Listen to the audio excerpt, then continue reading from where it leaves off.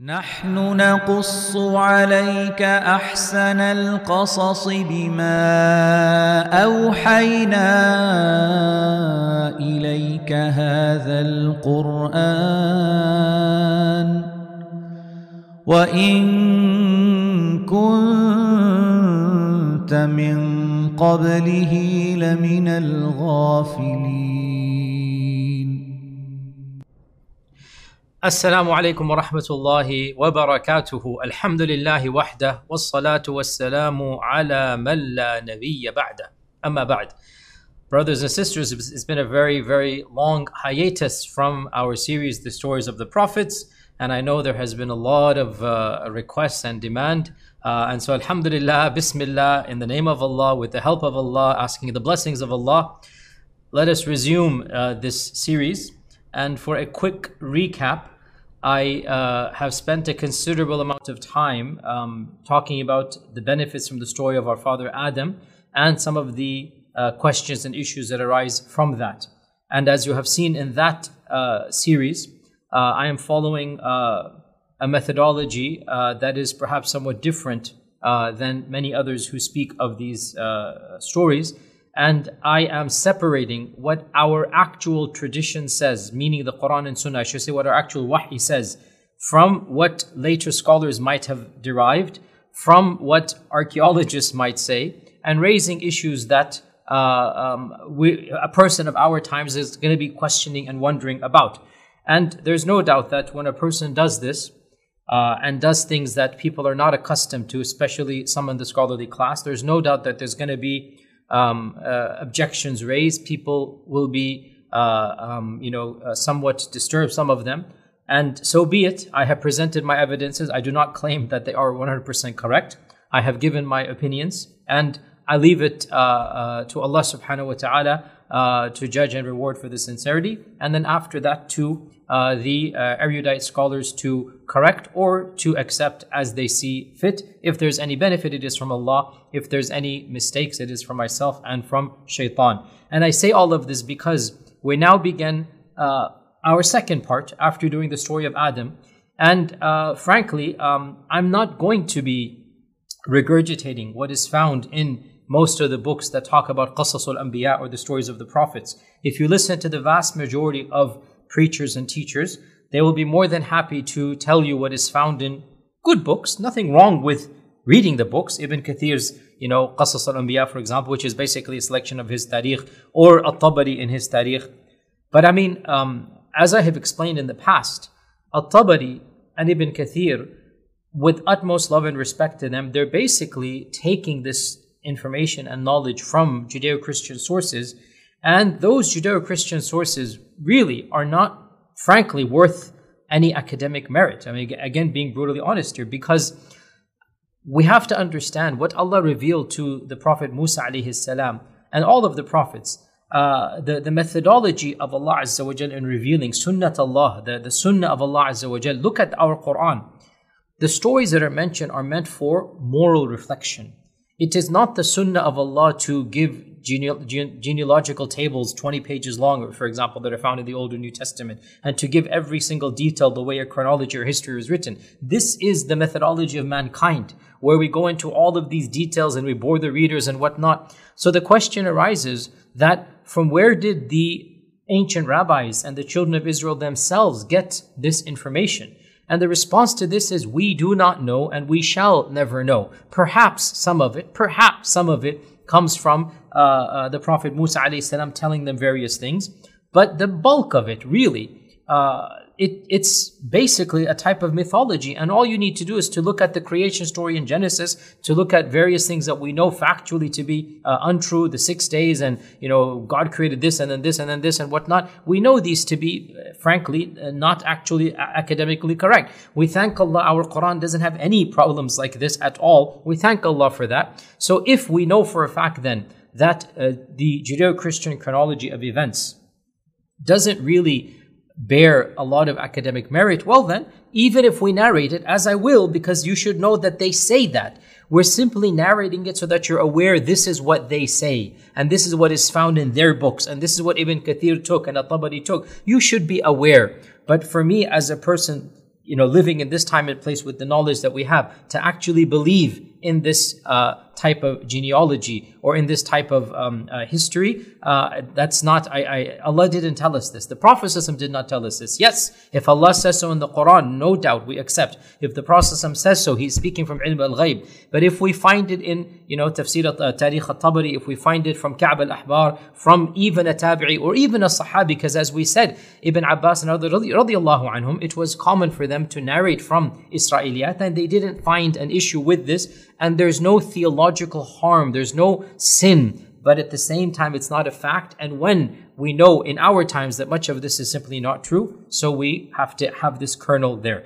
I say all of this introduction because today's two interesting figures, fact of the matter is, we hardly know anything about them from the actual wahi of Allah and the sunnah of the Messenger sallallahu alaihi wasallam. What we do know is what people tens of thousands of years later have said. So I'm going to narrate this, but realize in the end of the day, it's what they have said, and there is no verification. Frankly, much of it simply does not add up. But khair, it is what it is. So we begin with the first person we will discuss, and that is the person by the name of Sheeth, or in English and Latin, Seth, Sheeth. Now, Sheeth is allegedly the younger son of Adam alayhi salam. Qabil and Habil are the older sons, and according to, again, legend, there was the third son, Sheeth.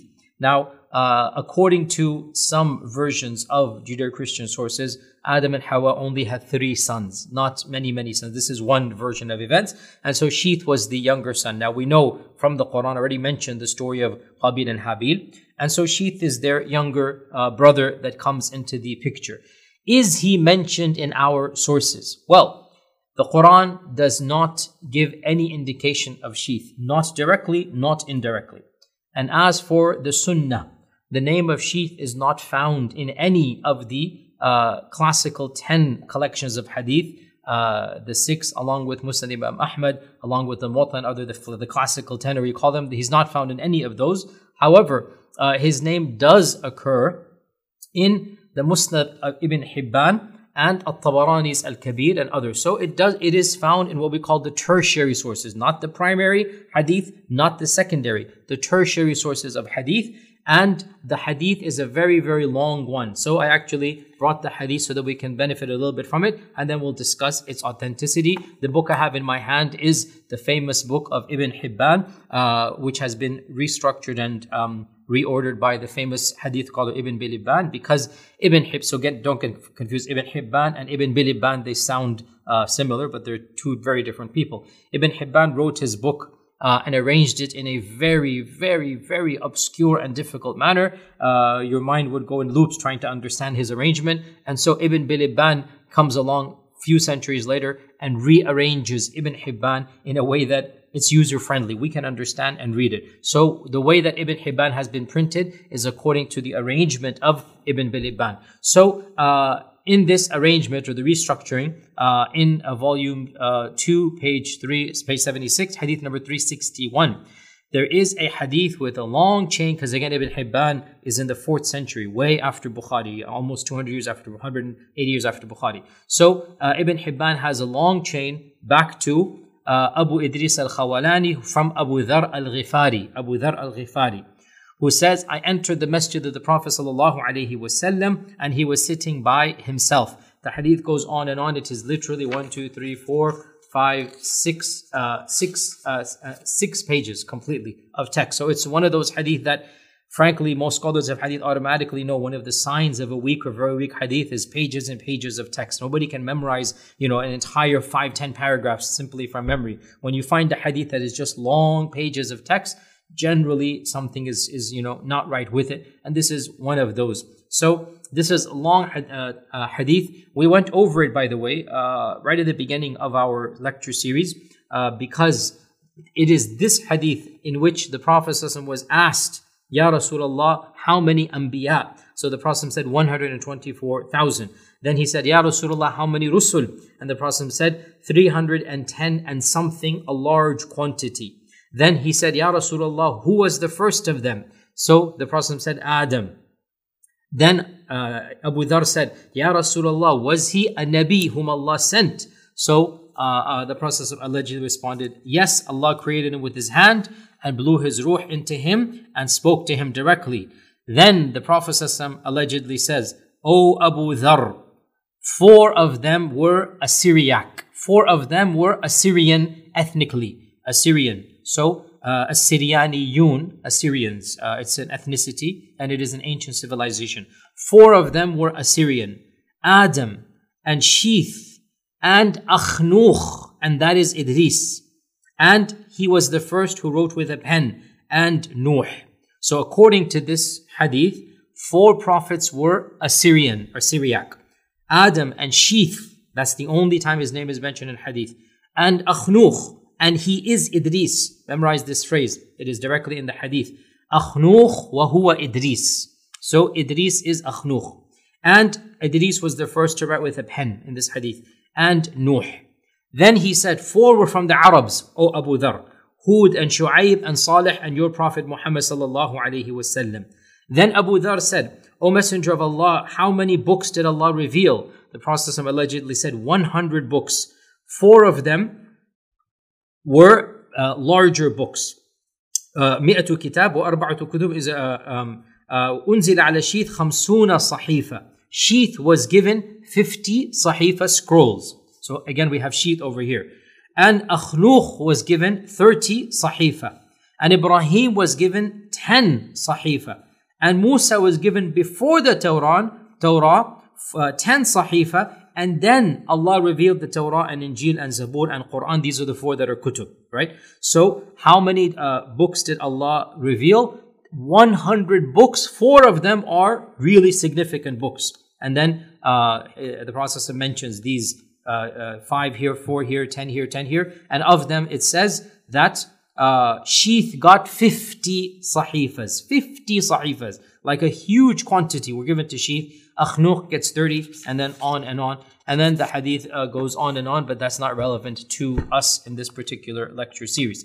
Now, this is the only time that Sheeth is mentioned in an alleged hadith. As I went over when I started the story of Adam alayhi salam, we went over this hadith for the number of prophets. This hadith is not just weak, it is very, very weak. Honestly, the signs of it not being authentic are beginning to end. Of them, like I said, is the length. And of them is this extreme amount of minute detail that, again, would be bizarre to find. And of them, frankly, even the history mentioned in it. So, to claim that Adam, the first man, is Assyrian just doesn't make any sense. The Assyrian civilization, indeed, it is one of the most ancient. And perhaps the people at that time frame would have thought that it is the most ancient civilization. But we know for a fact that the Assyrians weren't the first of mankind. The Assyrians lived 2000 BC, 3000 BC at max, right? Before them, there were plenty of humans and plenty of people around there. The Assyrians are a developed civilization. There were human beings before them. How can Adam be Assyriac? How can Adam be a later ethnicity? It does not make any sense. In fact, how can Adam be any civilization? He's the founder of all civilizations. So to claim that Adam is a Syriac, it shows us that this is not coming from the wahi, from a source that is 100% authentic. These are the standard folklores and legends that permeate, for the first 300 years. And then sometimes, accidentally, that's what a da'if hadith and what a weak hadith and what a forged, fabricated hadith indicates. Because when we say the hadith is fabricated or very, very weak, essentially what we're saying is that in all likelihood, somebody is saying this and then a mistake occurs and somebody back projects it to the mouth of the Prophet sallallahu alaihi wasallam. So we say then that there is no authentic mention of Sheeth, Seth in the Quran and the Sunnah, but because he occurs in a da'if hadith, very da'if hadith, let's just mention very quickly about some of the things that are mentioned in the folkloric tradition. As for the Quran and Sunnah, as we said, authentic Sunnah has nothing about Sheeth. Now, what is mentioned in the books of tafsir then, because now we have this alleged hadith mentioned here. So automatically it's going to bring about some discussions and some references from the Sahaba and Tabi'un. And so we have, for example, At-Tabari mentions a number of things about sheath, both in his tafsir and in his tarikh. So At-Tabari has a statement attributed to Ibn Abbas in which he said that when Adam alayhi salam died, Sheath said to Jibreel that, "O Jibreel, pray the salat over Adam." And Jibreel said to Sheath, "Actually, you pray over your own father." And then he taught Sheath how to pray Salat al-Janazah. And he said, say the takbir 30 times. 5 of them is how you're supposed to pray Salat al-Janazah, and the rest of the 25 is a blessing and a takreem and an honor for the Prophet Adam. So this is again one of those traditions we find. And again, I mean, as I have said before, a lot of these types of legends and stories, they are apocryphal in nature, and we simply narrate them and leave it as it is. And there are also other famous storytellers in our tradition. The most famous early storyteller, perhaps I did mention his name in the previous sections I did. If I haven't, then we can introduce him now. And that is the famous storyteller that who was perhaps the first very famous, carved a niche for himself, Qassas, or the storyteller, and he is Wahab, who would tell these legendary stories, and it was recorded by and large, and his stories were actually compiled in a book. By and large, this person, Wahab, is not considered to be an authority in any sense of the term, and in fact, he's not even considered to be a scholar.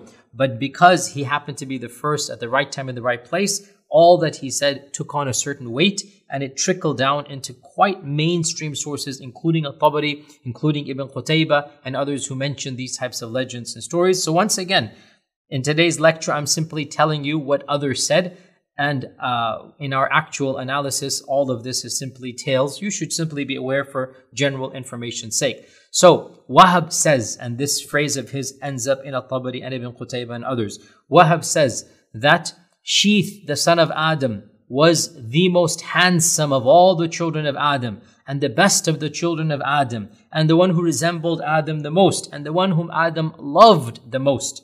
And he was the one whom Adam handed the legacy, the torch was passed down to him. He was the one who took charge after Adam.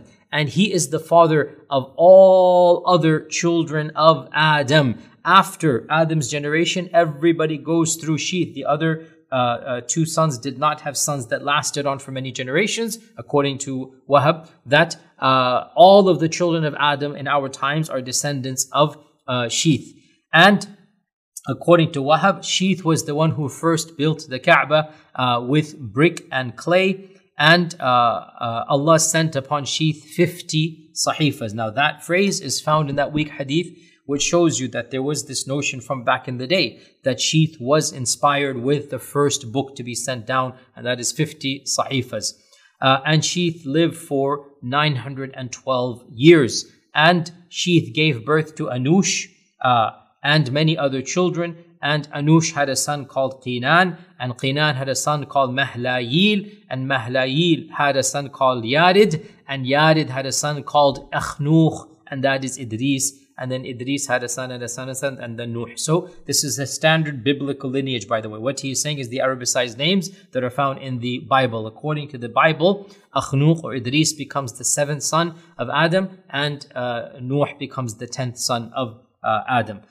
There's an even more fanciful tale that honestly I'm not even going to go into the details because it is so bizarre, but I'm simply saying it because it is found in Tabaqat of Ibn Sa'd, and it is found in other source books that are overall reputable. But again, when we say they're reputable, when they talk about their domain. Ibn Sa'd's Tabaqat is meant to discuss the Sahaba, Tabi'un, Taba Tabi'un.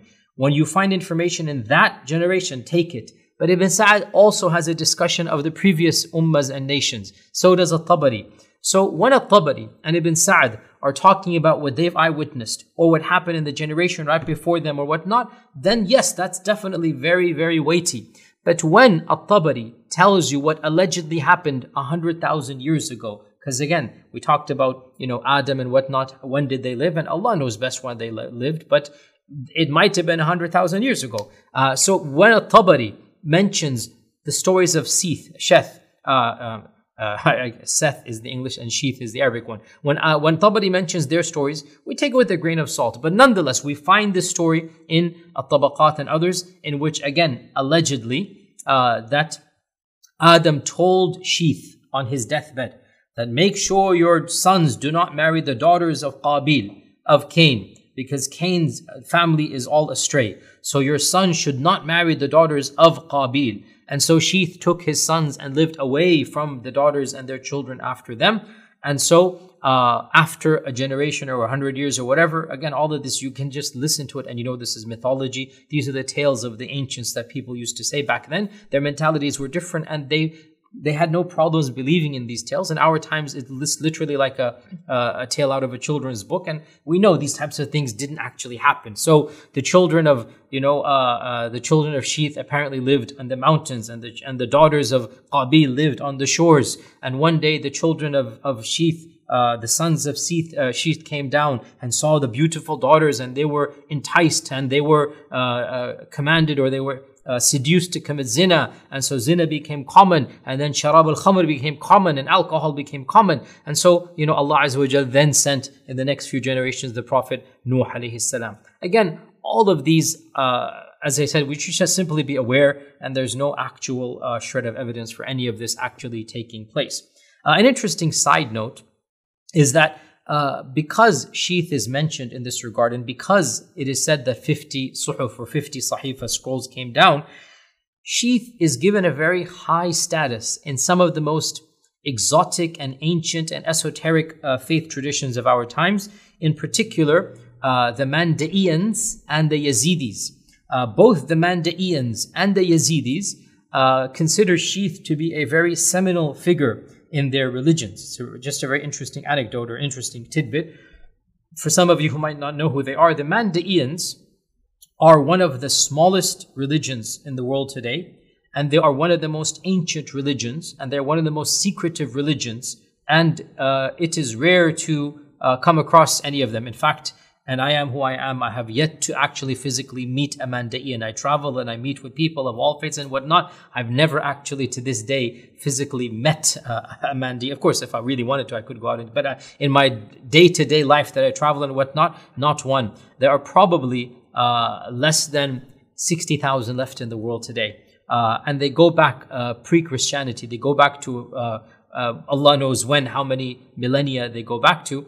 And they are the ones whom the Quran references, وَالصَّابِئُونَ وَالنَّصَارَى. The Sabi'un, the Sabians, the Sabi'un, these are in our times called the Mandaeans. What they call themselves and what the people call them, what the academic literature calls them, is Mandaeans. And the Mandaeans are a Gnostic faith. Gnosticism is a whole different trend. They have their own beliefs about soul and the tension between this world and the hereafter, and this element of dualism, which is common throughout all of Gnosticism. But the Mandaeans clearly, in my opinion, and I've only studied them, a little bit, in my humble opinion, I think it is obvious that the Mandaeans do go back to some prophetic revelation, to some basis of the Sharia. They have clear Tawheed, belief in one God. They have a clear understanding of the hereafter and the soul being immortal, and heaven and hell. They believe in prophets. And in fact, the main prophet they revere is Yahya, John the Baptist, believe it or not. And they believe that Sheath taught John the Baptist, and that Sheath is the mentor of John the Baptist. And they call him Sheetal. They call Sheath Sheetal. And they consider him to be the son of Adam, who became the mentor of John the Baptist. By the way, the Mandaeans, they pray regularly, 3 or 5 times a day, some say 7 times a day, and they have very strict rules of doing ghusl from janaba. They have to bathe regularly, and the water has to be running. So Mandaeans are found, by the way, I forgot to mention, they're found in Iraq. They are Iraqis. Historically, an area of Iraq were the Mandaeans. Of recent, there has been a migration to some European lands, but still the majority of them are in Iraq. And they are a group that prays, that fasts. They have a system of fasting. They do ghusl. They wash themselves before they pray. They're very strict on purity and cleanliness. And they have versions of the Sharia and Aqidah that we would recognize. And our classical scholars, many of them consider them to be a part of the Ahli Kitab, and I also consider this to be the case that we should treat them the way that the Ahli Kitab are treated in our Sharia because of their beliefs and their theology. So this is the Manda'iyans. Interestingly enough, they are people who revere Shith immensely in their tradition. By the way, so there's levels amongst them, and their priestly class is a very elitist class. And you must be initiated. So they're a secretive religion. They're not supposed to tell you too much. They don't accept converts at all. You cannot convert to Mandaiyanism.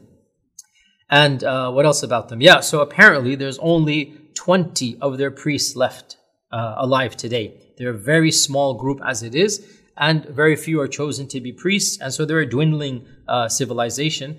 Interesting, tidbit of history. But anyway, they are people who revere Shia. That's why their name came up. Also, the Yazidis are perhaps one of the most, from our perspectives, very interesting and of course theologically very bizarre. And I don't mean this, I mean just saying theologically, they're very interesting group, let me put it that way. They have come into the news because of ISIS and the massacres against them and the taking of their women and whatnot. And obviously these are travesties that we don't support, that should not be done. But that's why they have come into the news. The Yazidis, they also go back a long time. They are a syncretic faith. What is syncretic faith? A syncretic faith is a faith that has taken from 2 or 3 and then merged it to produce a new faith tradition. The Yazidis are not Muslim. They don't consider themselves Muslim, but they have Islamic terminologies and motifs, but they are not Muslim. And they go back to a very ancient religion. When Islam came to that region of Iraq, at some point in time, this religion adopted elements of Islam, but still retained elements of Islam, meaning the name Allah and whatnot is found. And, they have their own terminology, shaitan and whatnot. So they have their terminologies, but in reality, their faith tradition goes back to not even Zoroastrianism, the precursor to Zoroastrianism. So that which Zoroastrianism came from, there were a group of people that were still upon that old school religion. And at some point in time, Sheikh Adi, a Muslim theologian, came to them, tried to teach them Tawheed, tried to preach them. They respected him, they admired him. But after he passed away, they took some of his true teachings of Islam, and they retained their original, and they kind of sort of brought forth what is now called Yazidism. And there's a lot of misunderstanding with regards to who they are, what they are. The common perception, they are called devil worshippers, but that's a common misconception. They don't actually technically worship the devil, but they have a bizarre mythology in which Iblis becomes a venerated figure. And because of this, these types of things have gone. Why are we talking about them today or right now? Well, once again, because Shith becomes one of the main personas of the Yazidi tradition as well, and he becomes the keeper of secrets, etc., etc. Now, from our perspectives, from my perspective as somebody who studies history and academics and intellectual history, I think it is obvious to me that Shith, if he existed, because we really don't even know if he did exist, if he existed, he becomes the type of figure that these movements conveniently find an excuse to tack on their beliefs and religions to, right? So he actually becomes a mythical figure. Even if he existed, the persona that he actually was is completely irrelevant now. He becomes this secretive figure who was given so much alleged knowledge, even in this Da'if hadith, 50 scriptures given to him and 10 given to some other prophets. Think about that. So even from that time, you have this notion, which is again not from the Prophet. The hadith is very weak. It's not the Prophet saying this, but the notion that he has a lot of knowledge and he becomes a hidden and mystical figure. And so that's why these groups like the Manda'iyans or the Yazidis or whatnot, they link and latch onto the persona of Shith. And apparently, some of these movements claim that they actually have the teachings of Shith in book form. Now again, these are both Yazidis and the Manda'iyans are extremely secretive, and we do not have access to their entire books to this day. They do not publish them. You don't walk into a store and buy them. So there is the legend or the claim that they have preserved the original teachings of Shith. Obviously, from our perspective, that is simply not possible. They might have had some things from previous prophets and whatnot that have been corrupted over time. We don't believe any book has been preserved other than the Quran. In any case, that is what we have to say about the Prophet Sheath. And we'll quickly move on to another prophet whom we have just a little bit more information about, but basically that is it. And that is Idris alayhi salam. Idris alayhi salam. Now the Prophet Idris, unlike Sheath, is mentioned in the Quran and mentioned twice. And both of these are mentioned in passing. We do not have any incident or story of Idris in the Quran whatsoever. But we do have two references. The first, Surah Maryam, verse 56. وَاذْكُرْ فِي الْكِتَابِ إِدْرِيسَ إِنَّهُ كَانَ صِدِّيقًا نَبِيًّا وَرَفَعْنَاهُ مَكَانًا عَلِيًّا. Mention in the book Idris. Mention the name of Idris in the book. He was a righteous person and he was a Nabi. And we raised him to a high place. Now, Surah Maryam mentions many prophets. It begins with mentioning Zakaria, moves on to Isa and Maryam, his mother. Then it goes back to Ibrahim chronologically. Then mentions Ishaq and Yaqub in passing in one verse. Then jumps forward to Musa alayhi salam, who is of course in between Ibrahim and Isa. Then briefly mentions Harun. Then goes back to Ismail. And then the very last prophet mentioned in Surah Maryam is Idris. وَاذْكُرْ فِي الْكِتَابِ إِدْرِيسَ. So Idris is mentioned in a longer, in a chapter, in a surah that mentions all of these other prophets, and the surah does not go in chronological order. It's important to mention this because Idris comes at the end, even though the claim is that he's at the beginning chronologically. But that would match the style of the surah if that were the case. The second time that Idris is mentioned is Surah Al-Anbiya, verse 85. And once again, this is just in passing, just a list. Allah mentions, Surah Al-Anbiya mentions lots of prophets. That's why it's called the Surah of Prophets. And Allah says that وَإِسْمَاعِيلَ وَإِدْرِيسَ وَذَا الْكِفْلِ كُلٌّ مِّنَ الصَّابِرِينَ وَأَدْخَلْنَاهُمْ فِي رَحْمَتِنَا.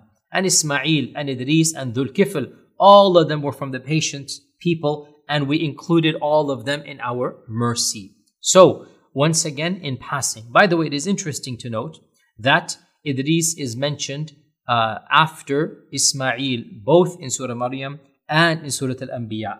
Why this is the case, I do not know.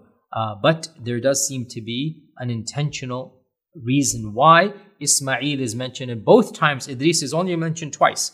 And both of these times, it is right after the name of Ismail. In Surah Maryam, Ismail is mentioned. And then the next verse mentions Idris. And in Surah Anbiya, the same verse, وَإِسْمَاعِيلَ وَإِدْرِيسَ وَذَا الْكِفْلِ. Ismail and Idris and Dhul Kifl all were from the patient. So this is what the Quran says. Now, here we have a Quranic one phrase, وَرَفَعْنَاهُ مَكَانًا عَلِيًّا. We raised Idris to a very high maqam, makan. We raised him to a very high level. What does this mean? Well, if we turn to the tafsir literature, once again, we find a whole bunch of stories, a whole bunch of interesting anecdotes, some of which are clearly coming out of the Judeo-Christian sources. So, for example, one of them, perhaps the most famous one, is once again from the infamous Ka'b al-Ahbar. Remember, we talked about Ka'b so many times. Ka'b happens to be a Jewish rabbi who converted to Islam at the right time and place. His father, his grandfather, rabbis. He is coming from an alim class. He is a very knowledgeable rabbi.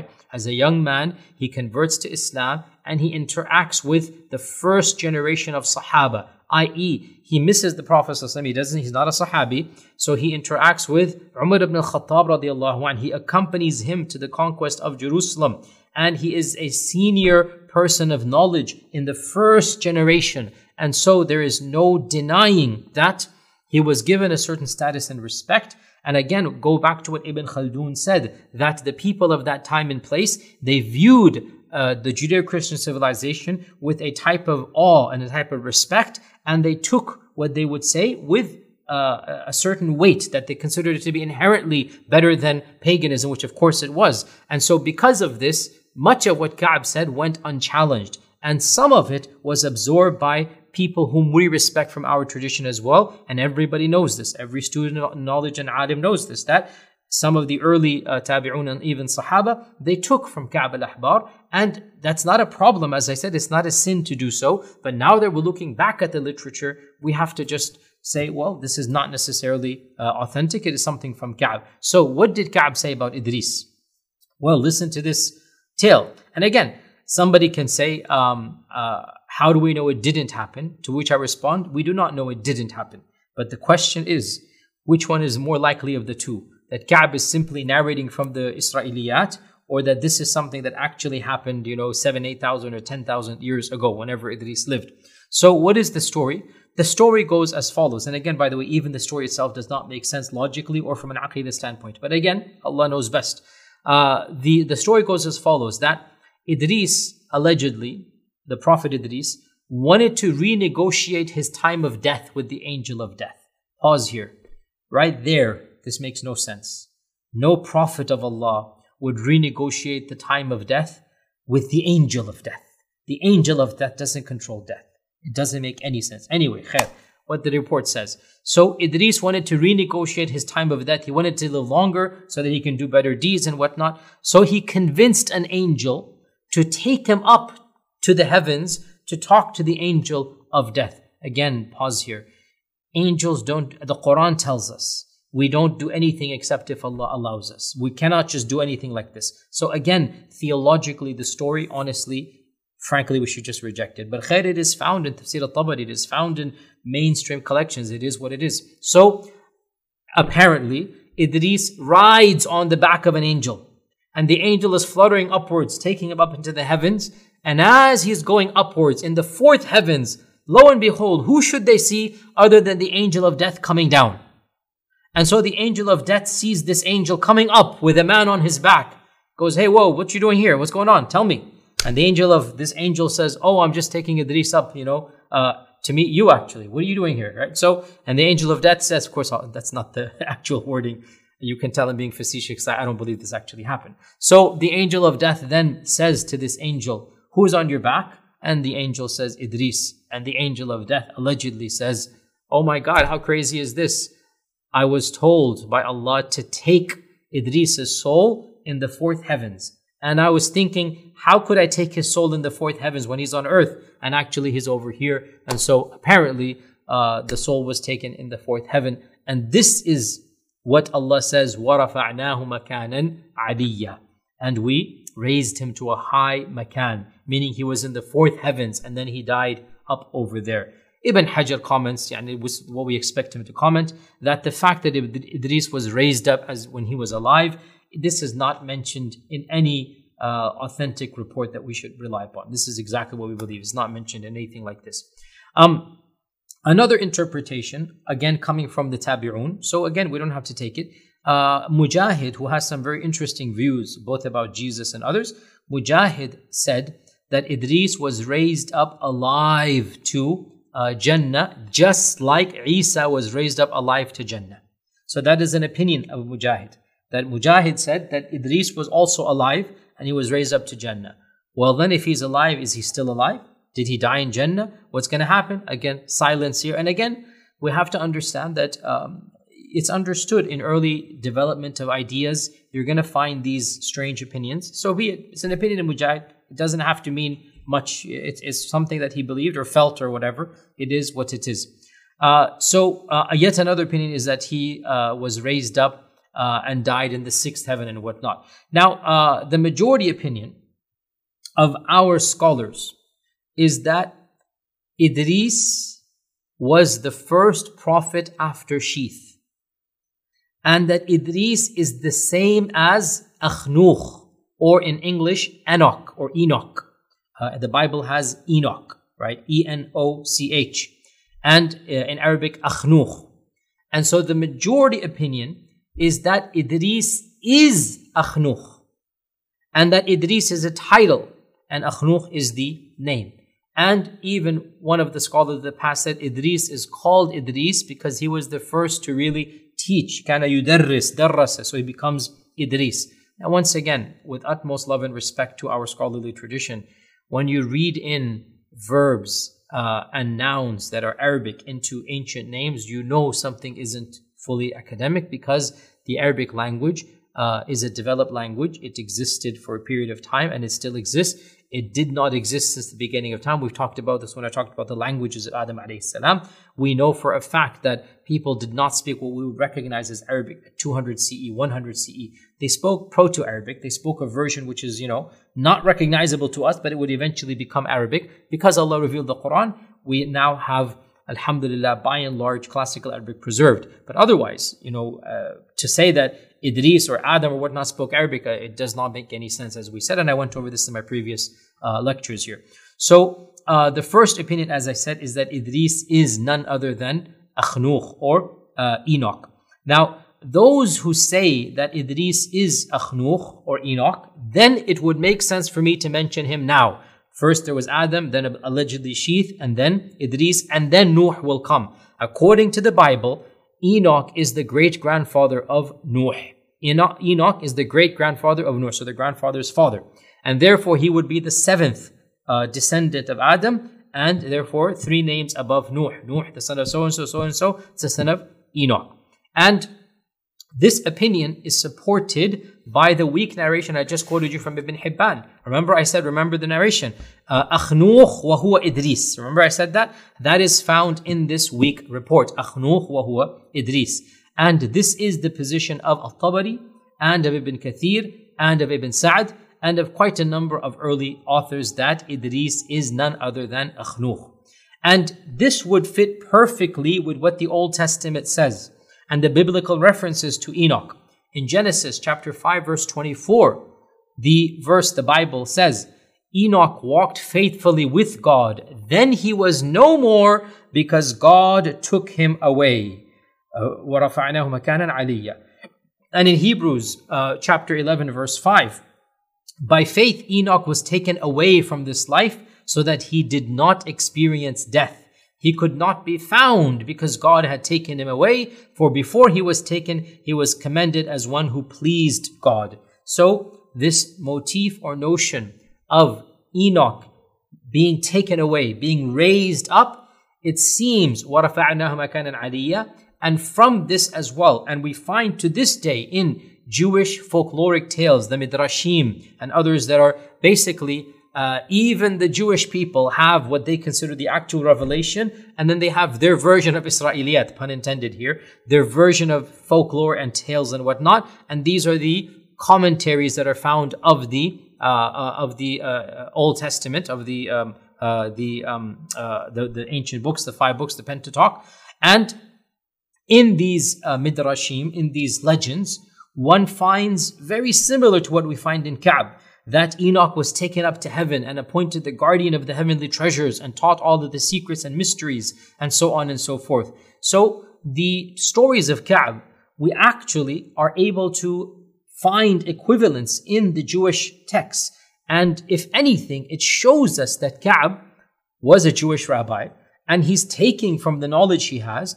And frankly, sometimes you find them to be very similar and sometimes you find them to be not that similar. And what this shows, because Ka'b is coming from a Yemeni tradition of Judaism, right? So Ka'b is a Yemeni Jew. And most of these books that we have are Babylonic and other places. So even those two sources not being exactly the same makes sense, because we don't expect the Yemeni strand of Judaism to be exactly the same as the Babylonic or the Iraqi strand. Interesting point here. Enoch allegedly wrote a book that is ascribed to him by a sect of Judaism called the Essenes. And you've all heard of the Dead Sea Scrolls and their discovery. So the Dead Sea Scrolls has a book allegedly written by Enoch. It is called the Book of Idris, the Book of Enoch, the Book of Enoch. And it is actually found and whatnot. And of course, we don't believe Enoch actually did this. Now, this is the first opinion, that Idris is Akhnuq or Enoch. And if that were the case, and he is mentioned in the Quran, then chronologically, he should come where I just said him, which is Adam and then Sheeth and then Idris, according to the biblical genealogy. There is a second opinion, and that is that Idris is not Enoch. Rather, Idris is a prophet from the Bani Israel. Idris is a prophet from the Bani Israel, the children of Israel. And he should not be mentioned with Enoch at all. And this hadith is weak anyway, so we are mixing up when we say he's Enoch. No, Enoch, according to that opinion, is not mentioned in the Quran and Sunnah. Idris is one of the Israelite prophets. And maybe even he is Elias or Ilyas. Salamun ala Ilyasin, according to one interpretation. And this is the position of Imam al-Bukhari. Imam al-Bukhari leaned towards this opinion. And not only Imam al-Bukhari, but also perhaps some of the Sahaba felt this way as well. It has been narrated from Ibn Mas'ud and Ibn Abbas and others that they thought that the Quranic reference to Ilyas, Salamun ala Ilyasin, that the reference to Ilyas is in fact Idris. And of the evidence that they use for this is that when the Prophet ﷺ went up to Isra Mi'raj and he met Adam alayhi salam, Adam said to him, "Peace be upon you, O noble Prophet and O noble son." And when he met Ibrahim, Ibrahim said the same thing. But when he met Isa, Isa did not say, "My noble son," he said, "A noble prophet." And when he met Idris as well in the fourth heaven, Idris said, "Peace be upon you, O noble prophet, O righteous prophet, and O noble brother, Akhun Kareem." So Idris called him Akhun Kareem. And according to this, Imam al-Bukhari says, basically, that if the Prophet ﷺ had been a descendant of Idris, i.e., if Idris was Enoch, then he would not have said, "Welcome, O noble brother and O noble prophet." He would have said, like Ibrahim and like Adam, "O noble brother and O noble prophet and O noble son," because Enoch would then be of the ancestors of the Prophet ﷺ. So Imam al-Bukhari used that phrase, which is in his Sahih, that Idris says in the fourth heavens to the Prophet ﷺ, "Welcome, O noble brother and O noble prophet." The fact that he called him a noble prophet and a noble brother indicates he's not a father.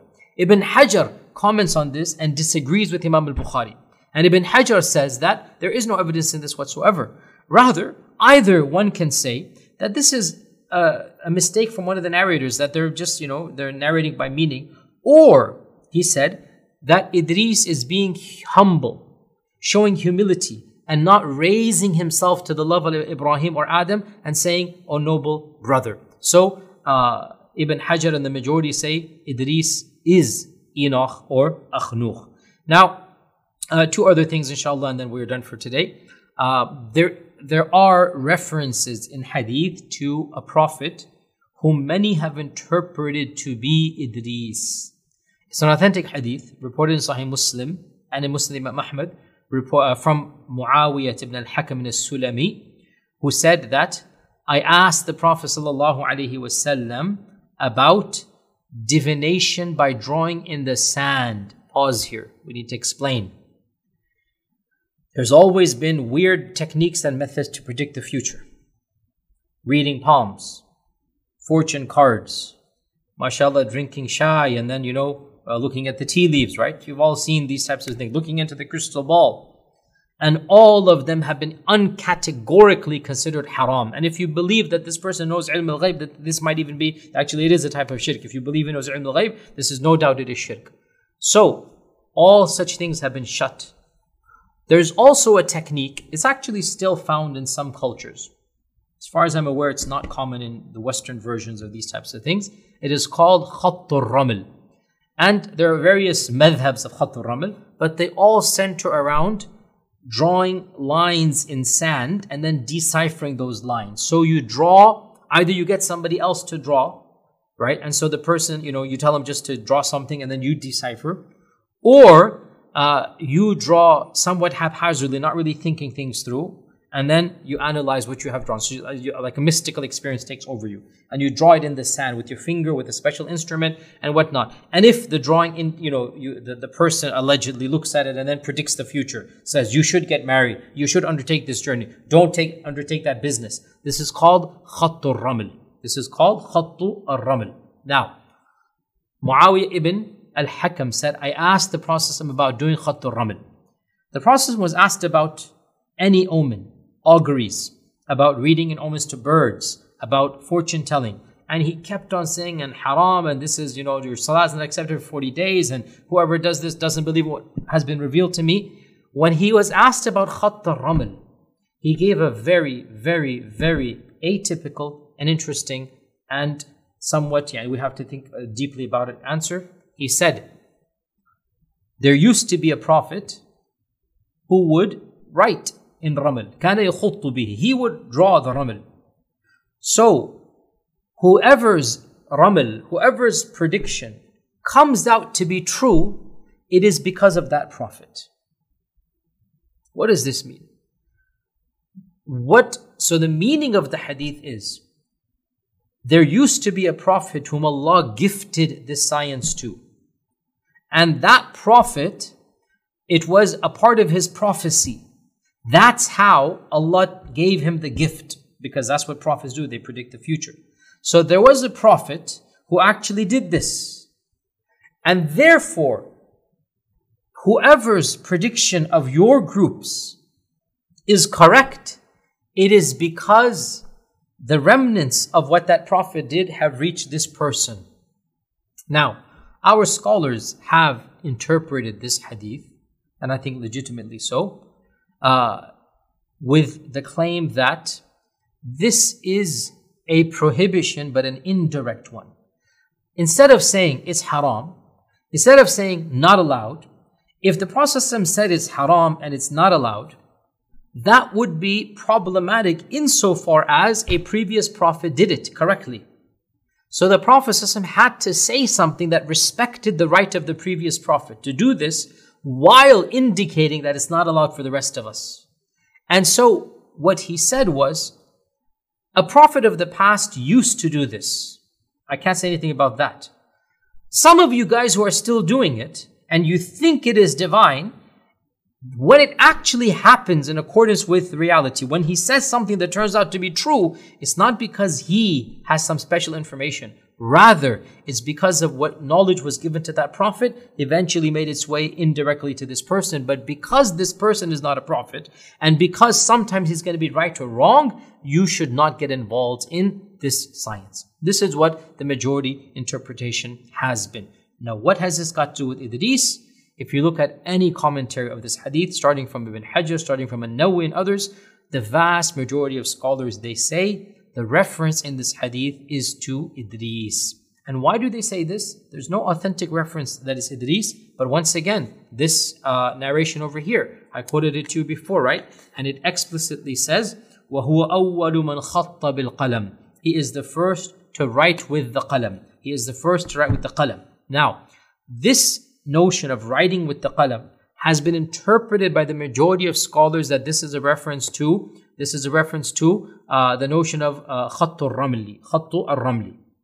There is another interpretation based upon this phrase, and that interpretation is found in Ibn Sa'd and others, and Ibn Ishaq even, and it is found in At-Tabari, and that is that they interpreted this phrase at face value, and they said Idris alayhi salam was the first human being to be blessed with the art of writing. أَوَّلُ مَنْ خَطَّ بِالْقَلَمِ. So Allah gifted Adam the ability to speak. Allah gifted Idris the ability to write.